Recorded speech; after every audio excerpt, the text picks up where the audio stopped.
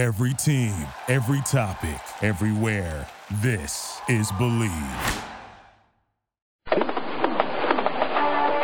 You are listening to AM 1320 WARL, Attleboro, Providence.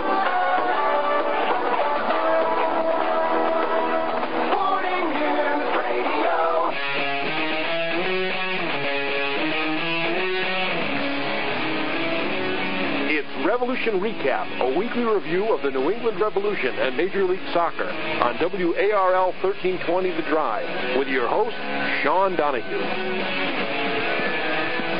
Welcome to Revolution Recap. We're here every Sunday from 7 to 8 p.m. on AM 1320, as well as over the internet at 1320thedrive.com, reviewing the latest action of the New England Revolution and Major League Soccer. Joining me today in studio is Jim Dow of RevsNet.com. And the Revs are in the MLS Cup final with a 1-0 victory over Chicago Fire earlier today in the Eastern Conference Championship. The Revs Eastern Conference champions heading off to Dallas on Wednesday to face Los Angeles Galaxy. Landon Donovan confused me there. Right.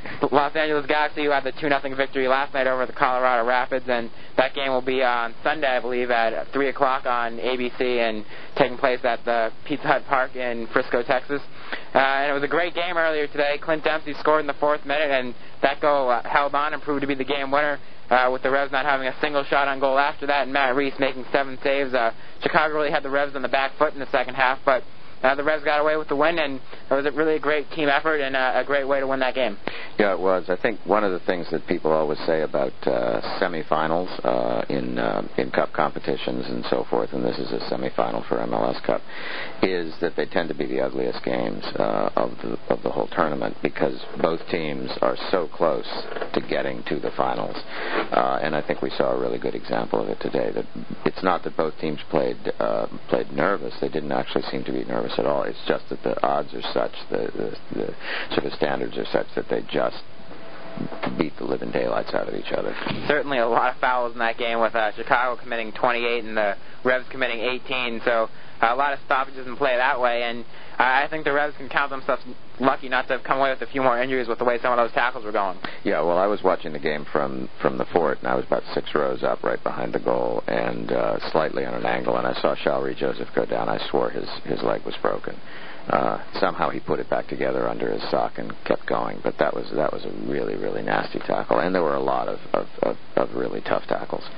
Yeah, it was Chicago especially committed I thought some dangerous tackles there with Shalry Joseph, the one you mentioned. I think they were a little unlucky not to have seen that player get a yellow card for that tackle, with Shalry Joseph already passed off the ball really a couple seconds before that when the slide tackle came in from the side. So definitely a lot of dangerous play there, with Chicago seeing 5 yellow cards and a red card in the 92nd minute. Definitely a close and competitive game, though, and excellent game for the fans to watch. But as you mentioned, not the most clean and exciting, beautiful game as we've seen the Revs produce in the past, but at this stage where it is 1 loss and you're out, and the Revs were so close to winning the Cup, getting that 4th minute goal was really crucial to them succeeding that game. Well, I think one of the things that's happened with the Revs' success is that we expect a certain kind of stylistic play, because they certainly have developed over the past few years, but particularly this year, into a team that really does turn on the style. And we saw, to be fair, we saw quite a bit of it in the first half.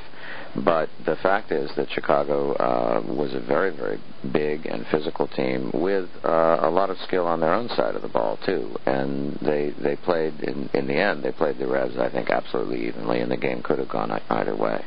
And I think Chicago got a little reckless at times as well with some of their tackling.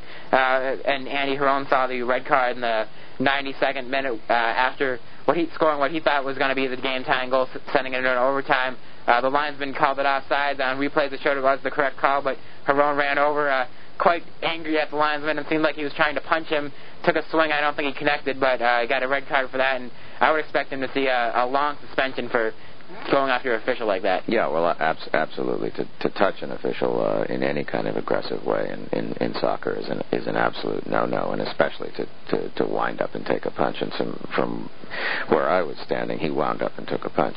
At the same time, I know that with about 10 minutes to go in the game, it seemed like Chicago was getting frustrated that they had dominated the Revolution so much, but they still weren't being able to get any clear opportunities to score. score. Matt Reese, to be fair, did make a couple of outstanding saves, but they weren't even those shots weren't necessarily labeled.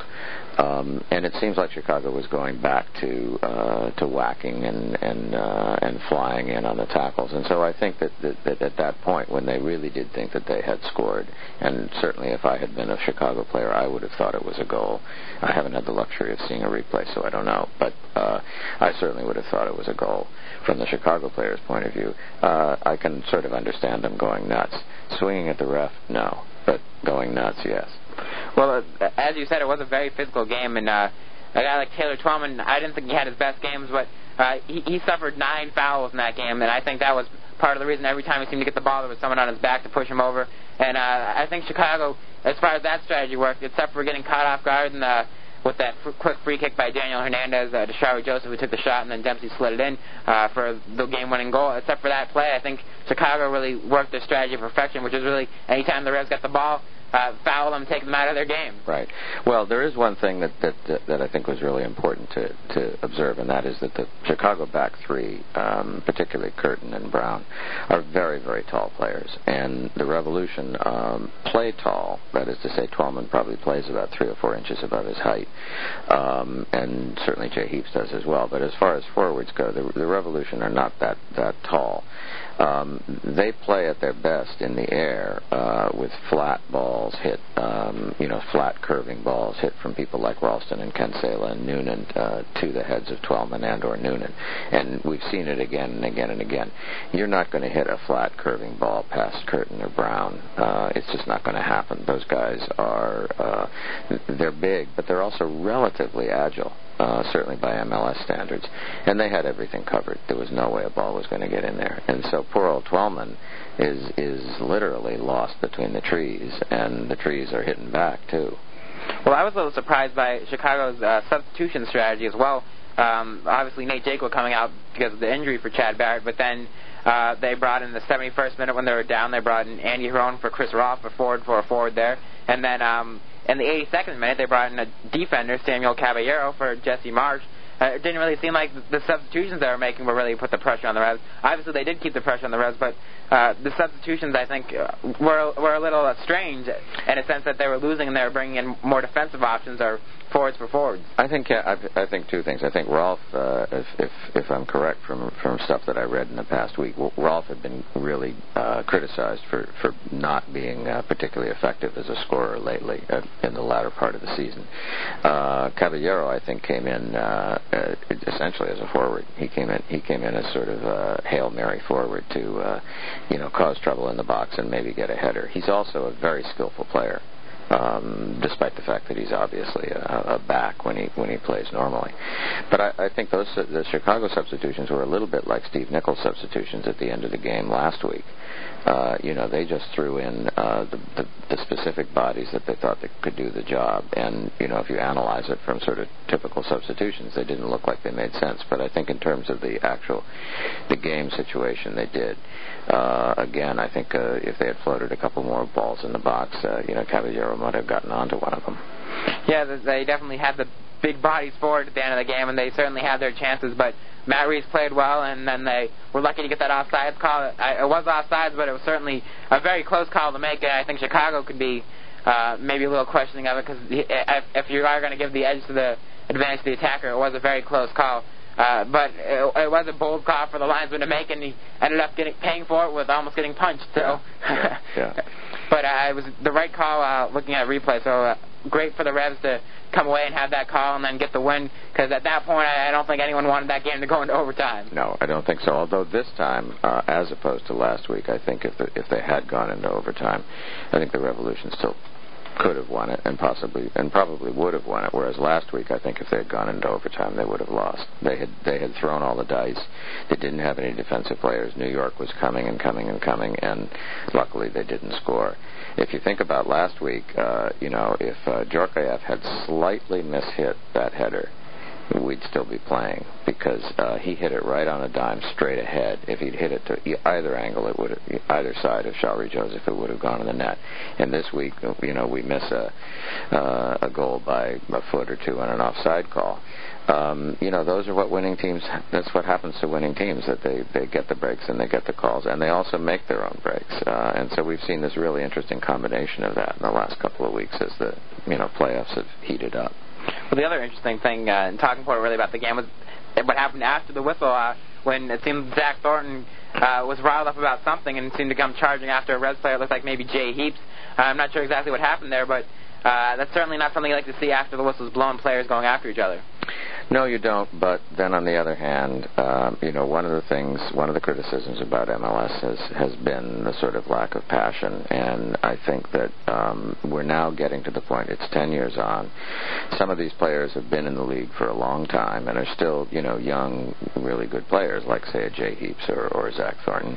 And, old animosities build up. There are now rivalries. There's certain teams that we don't like. There's certain teams that don't like us. And that, to me, is from the fans' point of view, I think is really, really good. Because we need more passionate games. We need more edge. We don't necessarily need brawls, and we certainly don't need people slugging referees. But I think the sort of heat of play that we've seen in the last 3 weeks, the 2 games against New York and the game today, that's what brings fans back. And I should say on the side, there's a big crowd today, over 18,000. I was walking through the crowd before the game and after the game and stuff. This was not the usual sort of, excuse me for saying it, soccer mom crowd. This were people who wanted to come and hear soccer and see soccer and make noise, and there was a really nice positive edge to the fans, too. I think the Revs made a lot of friends for themselves tonight. Yeah, it was a great crowd and a great game, and coach of Chicago Fire, Dave Sarakin, I got the opportunity to speak to him after the game, and he was talking about what happened with that incident after the game and a few other aspects and what he thought of the loss and how he thought Chicago would play against New England this year, and we can play that for you now. It's got to be 100% clear, and only the replay will tell when I go see the replay. It's just frustrating, obviously, when you're battling and taking every opportunity to get back into the game, and now you get rewarded with a goal. And if it's 100% offside, then hats off to the linesman. I can't comment because I wasn't in line with it. So. Did you think it was inevitable? I mean, you really had possession, a lot of pressure. Yeah, I mean, frankly, I'll be honest, and I respect New England. Good luck to them. But in all the games we've had with New England this year, if you look at the possession chart, we came out clearly ahead. It doesn't mean you win the games, but I was very proud of my team for the fact that, we gave up an awful goal from my standpoint. We fell asleep 3 minutes in, and now you got 87 minutes to try to get back into it, and we did everything we could to do that, and it just didn't fall for us. What happened on the Revolution goal? It almost seemed like a mix-up. Well, three things happened. One is when the foul was committed, we didn't get over the ball to stop a quick free kick.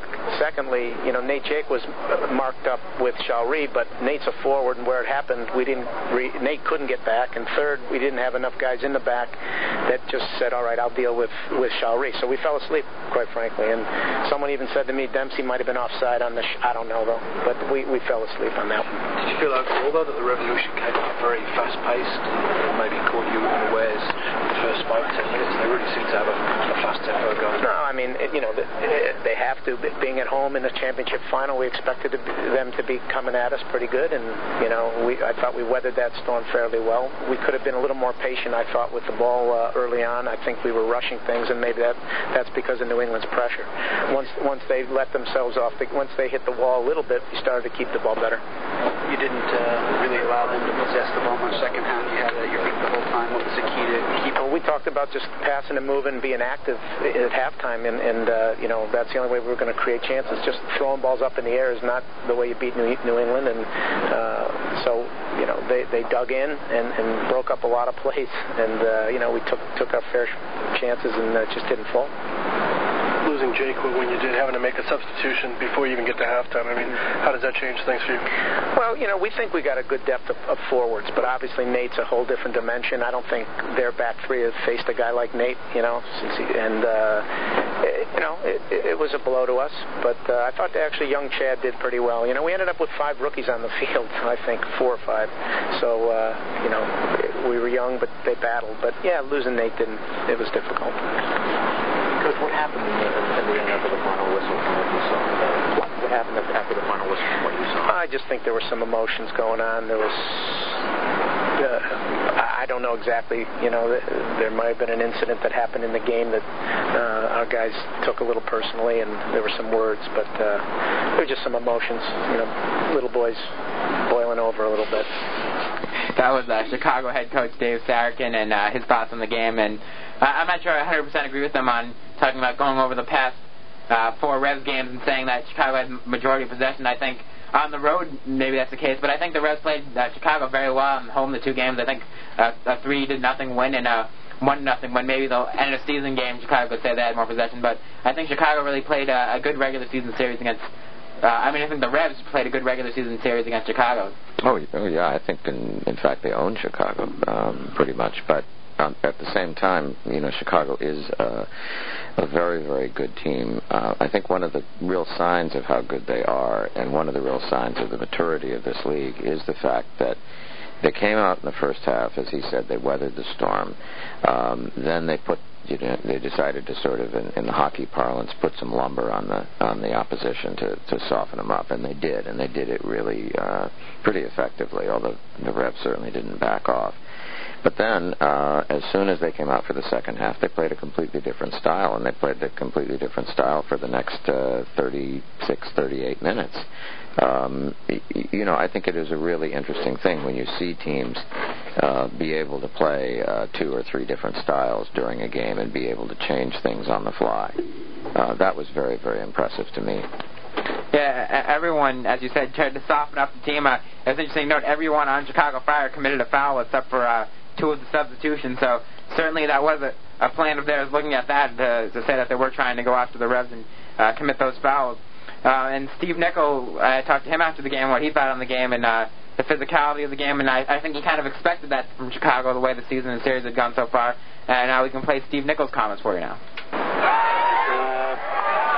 To get over the final hurdle, we had to be strong and stick together and win challenges, and that's what we did. You were kind of predicted this one. You said it probably wasn't going to be a pretty game, and it really wasn't. No, there's a lot of factors in that. The field itself was kind of bumpy, which was going to make it hard to be smooth with the passing. But I felt we did that for 35 minutes, and then after that we kind of lost it. But we stuck together and toughed it out. How do you feel your team performed in the second half, especially? No, but we wouldn't like to do that every week. Talk about the job Matt Reese did. A couple great saves there today. Yeah, it's always nice when you see a ball going in the box in the air and you're 100% confident that Matt's getting it. It's a great feeling for us sitting on the bench, and I'm sure the guys on the field are more than happy to see him catching it. And Daniel, he had a couple struggles the last couple games, but he made the big play that won you the ball game today with that quick free kick. That was real heady. Is that something that I know it's something you usually preach, to play quick on the free kick. Yeah, if it's on to play it, then play it. If not, then you go to set pieces to work on. So not only the ball he played, Danny was huge today. You saw him at the end, he was completely shattered, but he still managed to tackle people, get back, and he was just great. Your thoughts on how Chicago performed tonight? Pretty much as expected? Yeah, they're a big physical, strong team, and set pieces was going to be where we were going to be done by them. They're good on. They've got some big guys, and they're good on set pieces. So we tried to minimise the free kicks around about the edge of the box. Did he feel a lift in sense when Jacob came off because he's such a huge target man for them? Not particularly. We were under pressure at the time, so nothing changed when he went off. But we're just pleased that we stayed strong and stayed together, and we fought it out to the end. Now, when Ralston came off, he took a little bit of a knock. Was that what was the reason why? Yeah. He was. Half time we were unsure, and he was unsure. But he said, let me see what I can do, and if I'm in trouble, then I'll give you a call. And that's exactly what happened. Now, Mike, somebody else, please.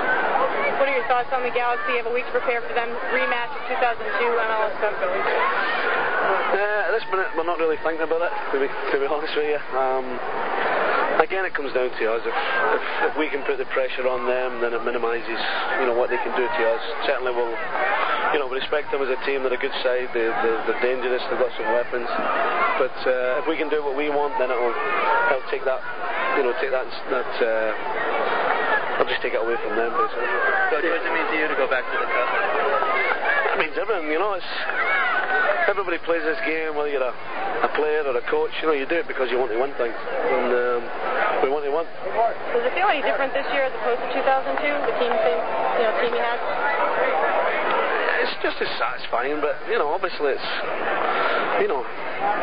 your perfect season is to play great attractive soccer all year, get the final winner. Thanks for coming. But it doesn't usually work that way. So we've certainly played better football, better soccer this year, which is always it's always nice to do. Can you just describe what you saw on the goal?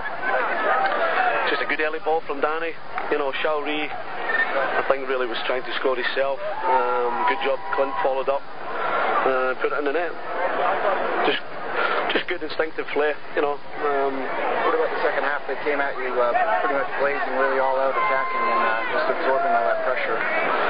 Yeah, I felt as though we coped with it well. I mean, they did put us under pressure, absolutely, but I don't remember them having a real clear-cut chance. They had a couple of shots that Matt saved, but they were from distance.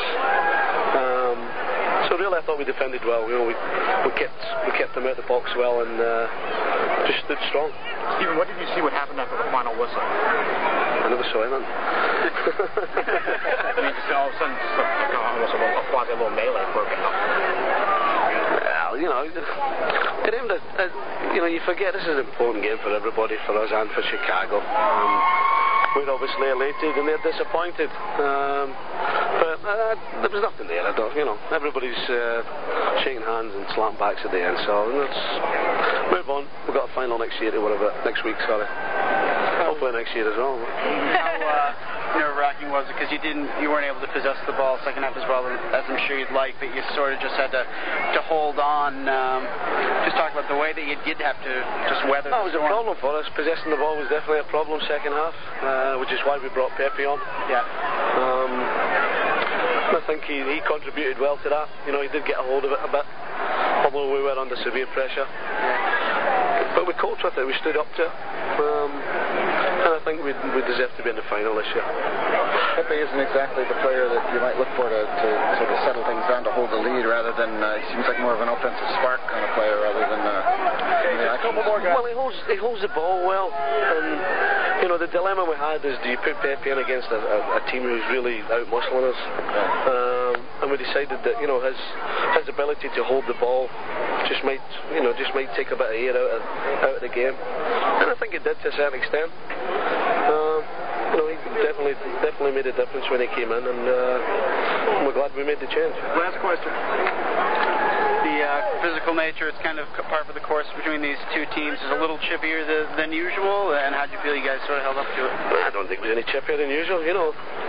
Both teams are trying to get to the MLS Cup final. I don't expect us or them to be coming and standing back and applauding each other every time we make a pass. It doesn't work that way. So no, it was a tough game. There were some hard challenges.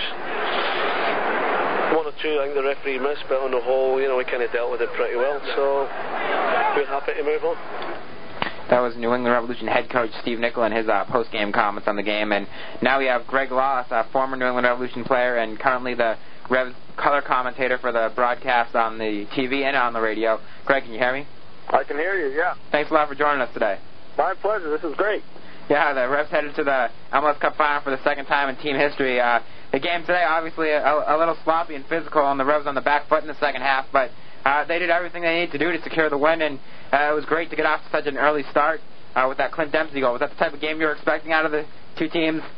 Well, going into this game, I actually predicted 2-0. I thought the Revs were going to come and take it to them a little bit more than they did. I think Chicago came in sort of flying high on confidence with that 4-0 win, and actually a little sort of cocky in a way that they didn't deserve to be yet, because they were still basically a 500 team. And, so they came in flying, and the first 15 minutes, I think the Revs did a great job of sort of, it's kind of like, smacking that guy upside the head and saying, wait a second here, you're with the big boys still. And they did a great job, but then they backed off, and they started to give them a little too much room. especially in the midfield, Thiago started to find some space, and Chicago fired those guys up and down the flanks, which caused some problems. And so I was surprised that it went that way. I thought the Revs would come out and do a little bit more of a full performance. And with Chicago committing 28 fouls in the game, do you think that was part of the reason that it really took the Revs out of their game? I think that they were fouling. I mean, you just heard Nichols say he didn't think it was any chippier than any other game. I kind of disagree. I do think that there were lots of fouls. I think Chicago came out with a couple of things on their mind. Number one was to kick Taylor Twellman anytime he came near the ball. And then everything else, every single tackle they went into hard. Nate Jaqua's yellow card over on the sideline, was just a silly tackle. You knew he was going in to hit the man and not just to get the ball. And I think it definitely affected the Revolution, and it's something they're going to have to think about going forward. Yeah, Taylor Twellman, the league's leading scorer in the regular season. As you said, they really went out and tried to foul him. He suffered 9 fouls in the game, but it really did take him out of his game, it seemed to. And a guy like him to go scoreless in the 3 games in the postseason so far, is that surprising? It's very surprising, except when you look at the fact that the Revolution have not been getting him the ball where he needs it to score goals. Taylor Twellman is not a collect the ball at his foot, turn the man. He's not Thierry Henry. He's not going to do that. He needs the ball delivered into his feet or his head where he can get onto it. And, outside of the first 15 minutes when Ralston was able to find some space in behind the defense, the Revolution really have not had much success in getting the ball wide and getting a good service in for Twellman to run onto. And the same actually happened in the first 2 games against the MetroStars. And Matt Reese really seemed to have a great game, making the 7 saves and getting his first shutout of the postseason this year, compared to Zach Thornton, who didn't make a single save. But the Revs really weren't putting the pressure on Zach Thornton. How big of a game do you think Matt Reese had, and do you think he's part of the reason that the Revs are made it through? Well, I think he definitely had a good game, especially on those 2 saves. There was that great shot from Chad Barrett when he turned and had a good go, and then I believe it was Thiago who had another shot at one point, and Matt made 2 almost identical mirror saves, one to his left and one to his right. And it was those saves that you need to make when the time comes. And, Matt Reese has had sort of a quiet season, and I think he's had a very good playoff, though, and he stepped up right when he needed to. Greg, this is Jim Dow from RevsNet. I was curious, from standing back in the fort and watching the game, Matt Reese's kicking game seemed to change dramatically in the second half. He started hitting the ball low. He hit a couple of scuffed ones, I think a couple of clearances that were not usually up to his style. And I was just wondering if he had gotten knocked around and bashed. He was certainly knocked to the ground a few times. Well, there were a couple of times when they came in hard, and they got the one in his back. I think there were a couple of shanks that I saw as well, and it's sort of very uncharacteristic of Matt Reese. He's usually so solid on those. Absolutely. I have no word whether he was injured and hurting and wasn't able to kick because of that. I know he took one knock in the back. Looked like it was right on his buttocks, I guess. On the radio, I guess you have to be polite. And then there was another one where Samuel Caballero came in with his elbow very high and whacked him in the head. And I was actually surprised Caballero didn't get a little stronger card than just the yellow, because that elbow was very high. But I haven't heard anything about whether he was hurt after the game or anything like that. I have another question. You saw both MetroStars games and this game, and have been watching the Rev all year long. The substitutions that Steve Nicol made last week and the substitutions that Dave Saracen made this week seem to be real rolls of the dice. And my sense was that if indeed that last Chicago goal had gone in, that at that point Chicago was so unbalanced that if they then played a 30-minute mini-game, that the Revs would have come back and taken it.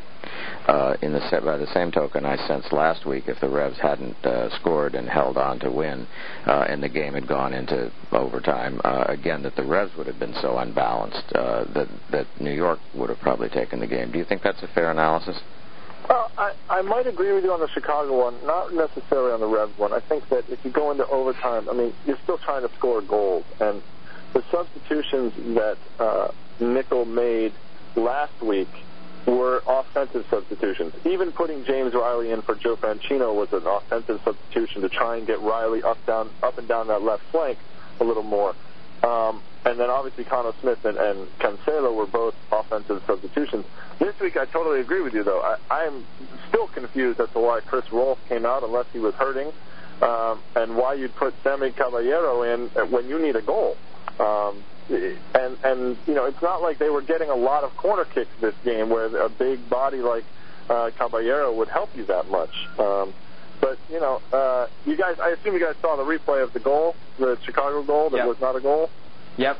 No, I haven't actually, so. He was offside, just so you know. But so before anyone, you know, if anyone from Chicago calls in and yells at you or anything, he was definitely offside. We saw the replay. So. It was some strange substitutions from Chicago, definitely. Yeah, I was surprised with that, too, with the defensive guy like Samuel Caballero coming in for Jesse Marsch, who has really been the key to their central midfield with Chris Armas out, a guy like Jesse Marsch. But also in that game, it seemed like the Chicago Fire were kind of going out and committing these reckless fouls against the Revs that maybe were unlucky not to have gotten second yellows for some of the fouls they committed. And do you think they kind of threw caution to the wind in that sense and were trying to really take the Revs out of their games by committing fouls regardless of the card situation? Well, I mean, yes and no. I think they had it in their mind that we're going to go out there and play a physical game. I mean, let's be honest. That no professional player goes out there and just says, "I'm going to go out there and try and get a red card," you know, to throw the other team off, because you can't do that, and you can't be reckless. I do think that they came out with an attitude of we need to be physical with the Revolution, and sometimes that gets your emotion, your juices flowing a little more than it should, such as when Nate Jakwa fouled over on the side. I'm trying to remember who he fouled him. I think it was James Riley on that flank. And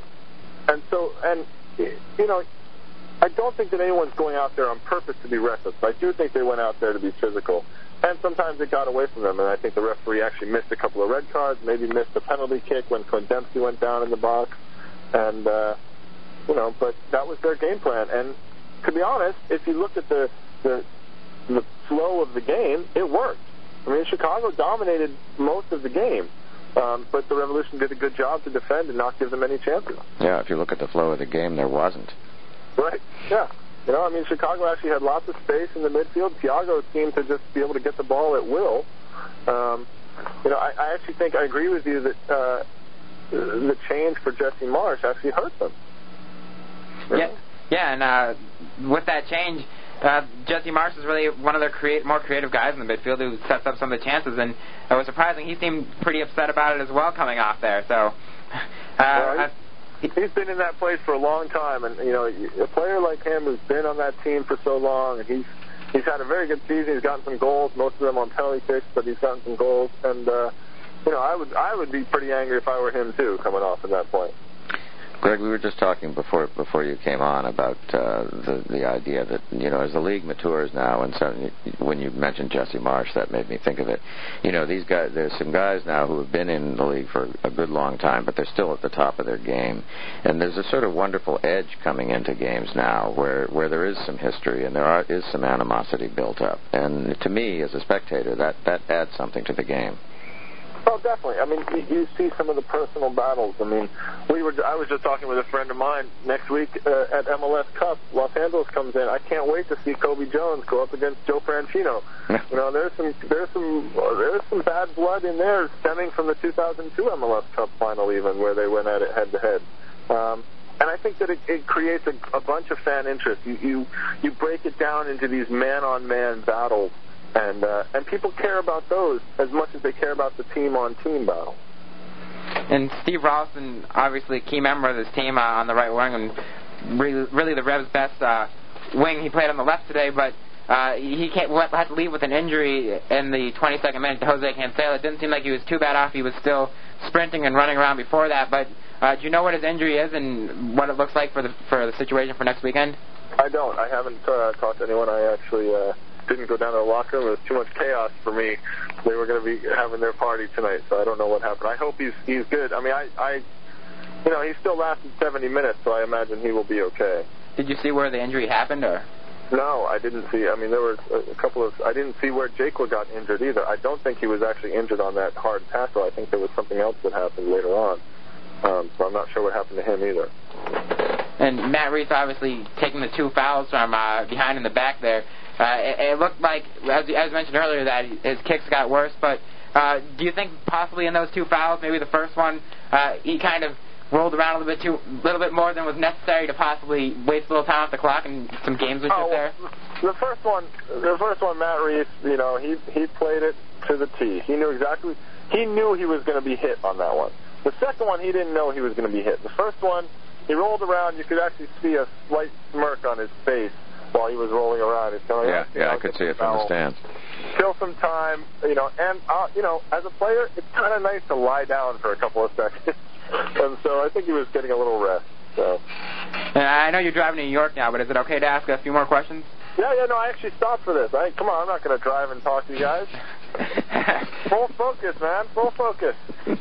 Well, thanks a lot for that. And the play of Jose Cancela obviously was a big part of the win last weekend. And this week, I think he did come on, and Steve Nichols said that he did really help a little bit with the possession, and he did create a chance for the Revs there with the pass to Twellman. That Twellman took to the corner flag and wasted some time there. So what do you think of his play in the game? Today, I think Cancela, he did what he was asked to do. He was asked to go out there and kind of hold the ball, try and direct traffic a little more. I think when they brought Pat Noonan into the midfield, I think that hurts them a lot. If you're trying to improve your team, make your team as good as possible, Pat Noonan is better up top where he can hold the ball for the team so that, even someone like Cancela can pass it up to Noonan and hold on to it. That being said, you have to do what you need to do. You bring Noonan back, you bring Cancela in. I think he held on to the ball. He actually had a really nice ball that he sent across the box, too, at one point. So he's going to be very important next week, I think. Something tells me Cancela's going to have a big role next week.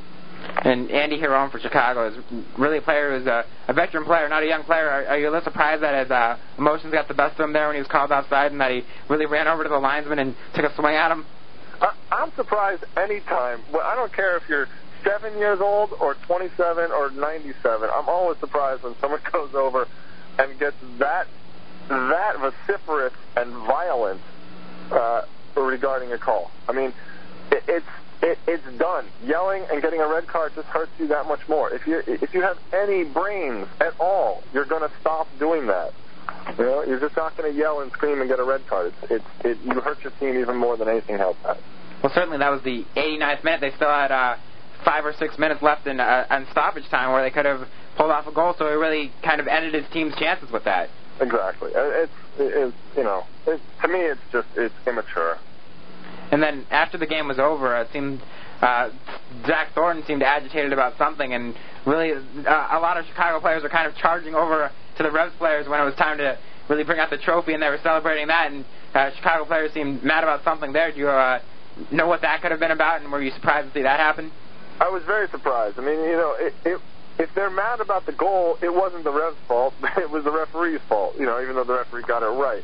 If they're mad about something else, whatever. They had 28 fouls. They got their digs in. So I really don't know what happened in that scenario. And at some point, this goes back to what I was saying about maturity.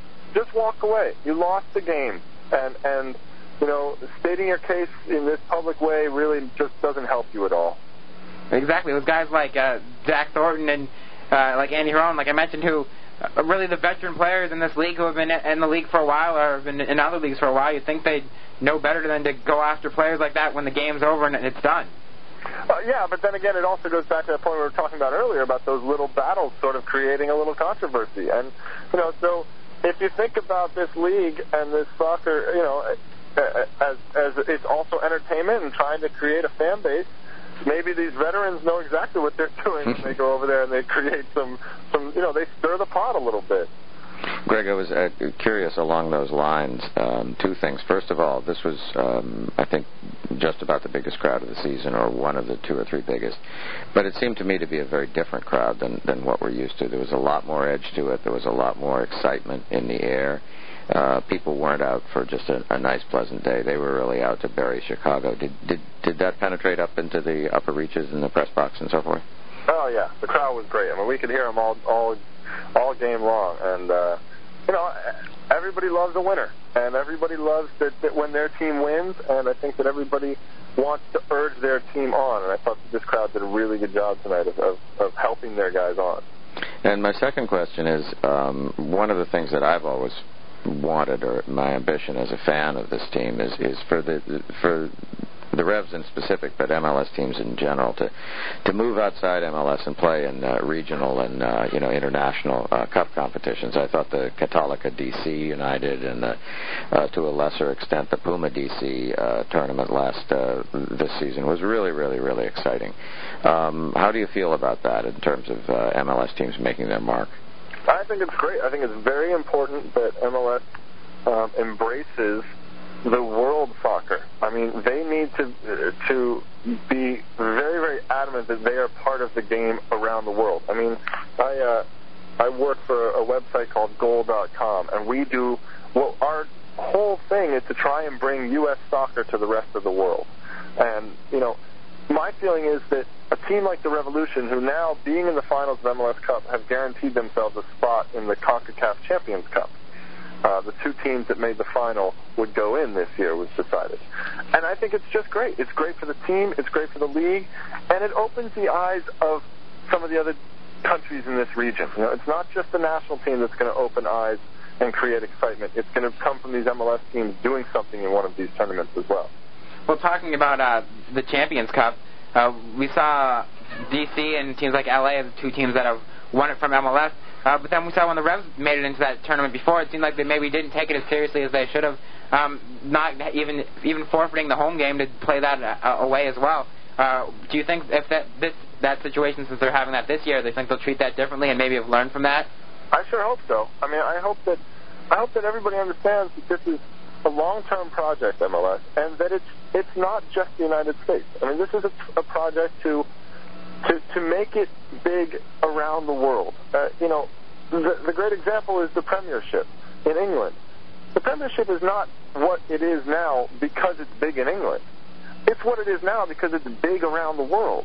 It's huge around the world, and that's why the players want to go there, because they know that they're going to be seen everywhere, and they're going to be cheered by people in Bangladesh and people in Johannesburg and people in the United States. And I think that MLS needs to think along those lines as well. If we can get a team like New England Revolution who go to the Champions Cup and they beat this team, let's say they beat Saprissa from Costa Rica, maybe you make 3 new fans that actually live in Costa Rica. That's a huge step. Yeah, definitely. And also the opportunity to play against some of these bigger teams in Europe, too, if they win the tournament and then make it to the World Club Championship, which is now back in session as well. Exactly. I mean, the last time World Club Championship was going to come on, it got canceled at the last minute, right? So, I mean, I think it's, and LA was going to go, and Alexi kept telling me this is going to be great, this is going to be great, and I think he got his expectations up a little high, and then it all fell apart. And, the Club Championship, that's where you're going to really make your name. It's when something's on the line. When you play Real Madrid, when they're on a preseason tournament, you can get a couple of nice accolades, but do you really make your name? No. You make your name in a big, important game. Right. I totally agree. And then along those lines, I thought one of the interesting things about the crowd today was there were a lot of people from Central America, a lot of people from Honduras. And the reason for that is Chicago has, I think, 3 outstanding Honduran players. MLS seems to have made an interesting switch from signing aging Euro guys to signing young to mid-career Central American guys. And I think it's really, really helped the league in terms of the quality of play. Yeah, I mean, I agree. I think it's helped the league across the board, and yet the Revolution, they don't have any. Oh, no, I understand. Which is also interesting. I mean, do you think that the fans that came out tonight were there to watch Cigares and to watch Ivan Guerrero, or were they out there to watch the Revs? I think both. I think there were there were fans who came to watch the Honduran players. There certainly were Brazilian fans there for Thiago. I saw a group of people there just with the Brazilian flag, and I think some people are attracted just to players like that. Sure, and they should be. And but I think it's our responsibility also to, I guess, inform or educate people to say, look, a player like Thiago is great to watch. They're fun and they're important. But at the same time, if the team aspect isn't there as well, it doesn't matter. I mean, the one thing about Brazil, and this is where it all gets lost because they're lost in the magic of watching Ronaldo or Ronaldinho, what gets lost in that is that the Brazilian team is incredible when it comes to organization and communication and structure and playing with each other and teamwork. And that's what I love about this Revolution team. They are a total team. Watching them play and mix their individual talents is really something fun to watch.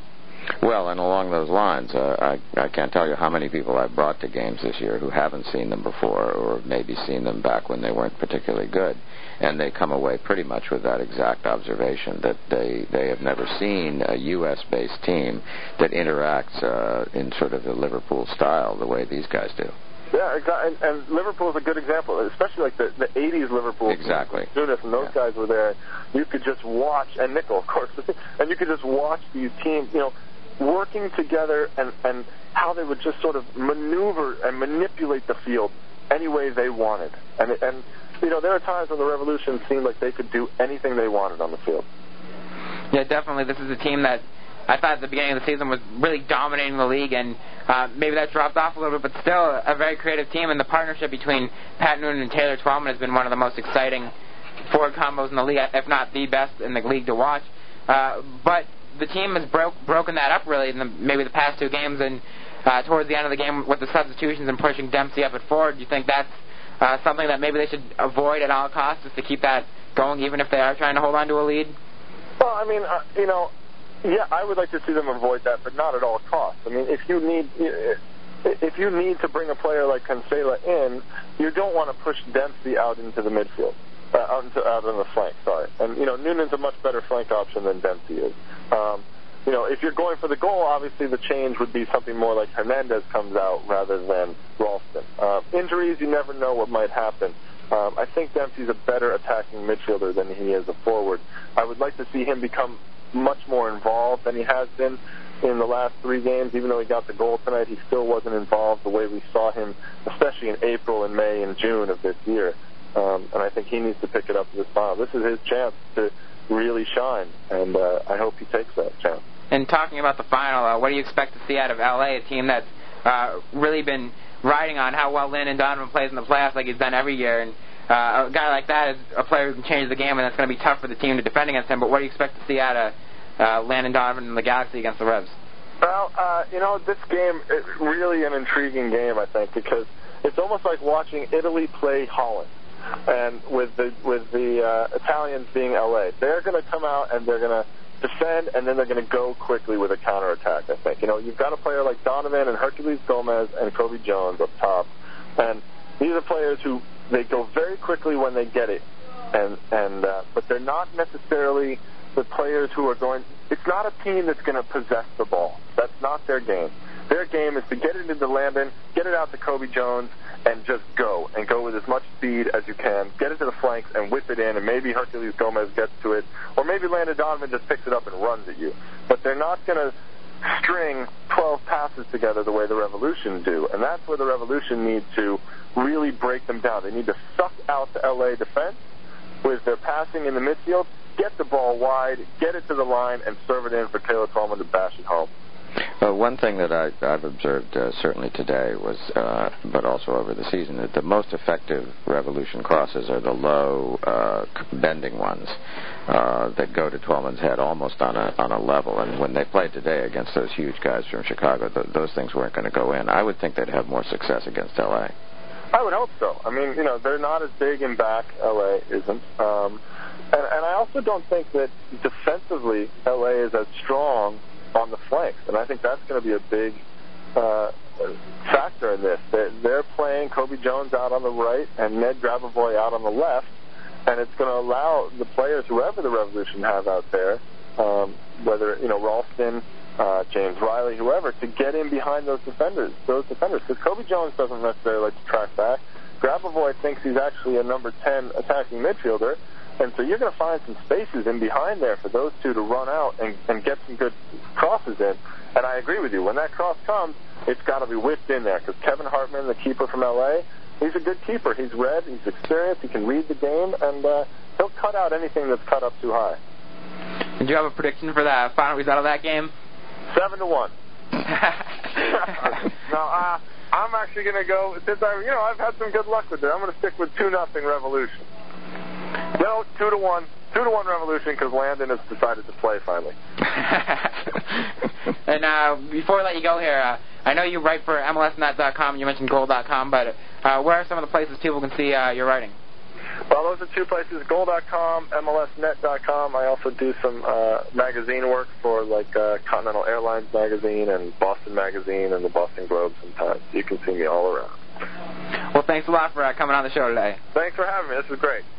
That was Greg Lalas, the Revolution color commentator for the TV broadcast and the radio broadcast, and it was really an excellent game today for the Revs with the 1-0 victory. But now we can look forward to the game MLS Cup with the Revs versus Los Angeles Galaxy.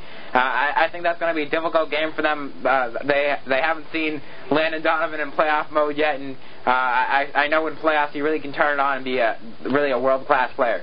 Well, I think we saw a really good example the last two games, not today, but the games against New York with Djorkaeff and Guevara, who I kind of think are one player in a way. They play so well together. And the idea that the Revolution have not faced that many teams that have dominant players like that or like Donovan. And the question is going to be, are they going to change their defensive style a little bit, put like a man marker, shall we say, on Donovan, or are they just going to play their regular 3-5-2 and try to absorb what pressure? The Rev are a terrific marking team. I think that it's been really interesting to watch them attack the ball when the other team has it. They do that very, very well, and they don't get caught out very much with that. But LA is a faster team, and the Rev, if they have one failing, I think, as a team, it's that they don't have a whole lot of team speed. So they always have to play aware that they're going to have to track back very quickly, which I think is one of the reasons that sometimes you do see space open up in the midfield when the Revolution are really aware that they shouldn't be caught in a counter. So it'll be a very, very interesting matchup, and Nickel and Mariner as well, and Vanoli, but Nickel has really proven himself this year that he is a very interesting strategist, and that he's willing to change things on the fly. So I think it'll be very interesting to watch this. What gets set up specifically to play against LA, and what happens as the game goes on. Well, I think a big factor in that game is going to be Michael Parker's and how he plays against a guy like Donovan. I think some of his maybe not his best games of the season have been against a guy like Guevara and Djorkaeff. And Parker's, we haven't mentioned yet, won Rookie of the Year this week, and great award for him. And we have comments from Jose Cancela and Steve Ralston what they thought about that, and we can play Jose Cancela's comments on how Michael Parker has played now. So we are ready for this game, for the final. We want make our championship. So the team is ready for tomorrow. And what did it mean to you to play such a big part in the win last weekend? My job is to help the team, and when I went into the game, I did everything to help my teammates, and we were very lucky. And against a team like Chicago, without their star defensive midfielder, Chris Armas, do you think that makes your job a little easier? Chris Armas is a very good player. Chicago has a great number of midfielders, and our job is to overcome that strength in the midfield and have a good, successful game at home. Could you talk a little bit about how your season has been so far and the importance of having a good game last weekend for the future team? Seguramente we're just going to work. It's going to be business as usual, although it is a one-game elimination, so we have to take that into consideration. We have to really step the game up. And Michael Parker has played such a big part in this team and earns Rookie of the Year award. Can you talk about the contribution he's made to the team? Sí, Mike es un muy buen jugador.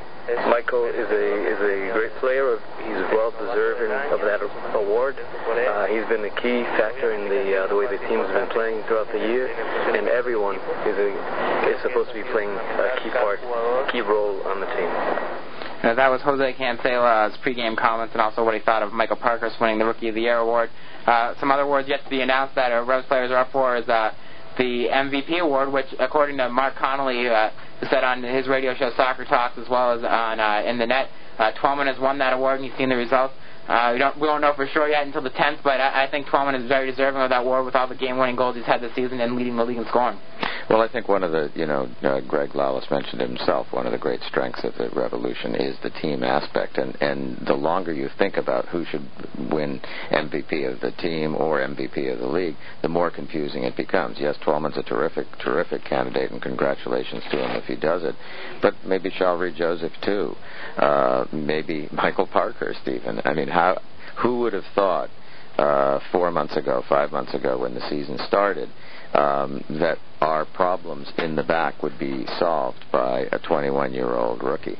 Well, certainly that was the main talking point coming into the season, the issue at center back with the loss of Rusty Pierce in the expansion draft, and then Carlos Chimos' long-term injury.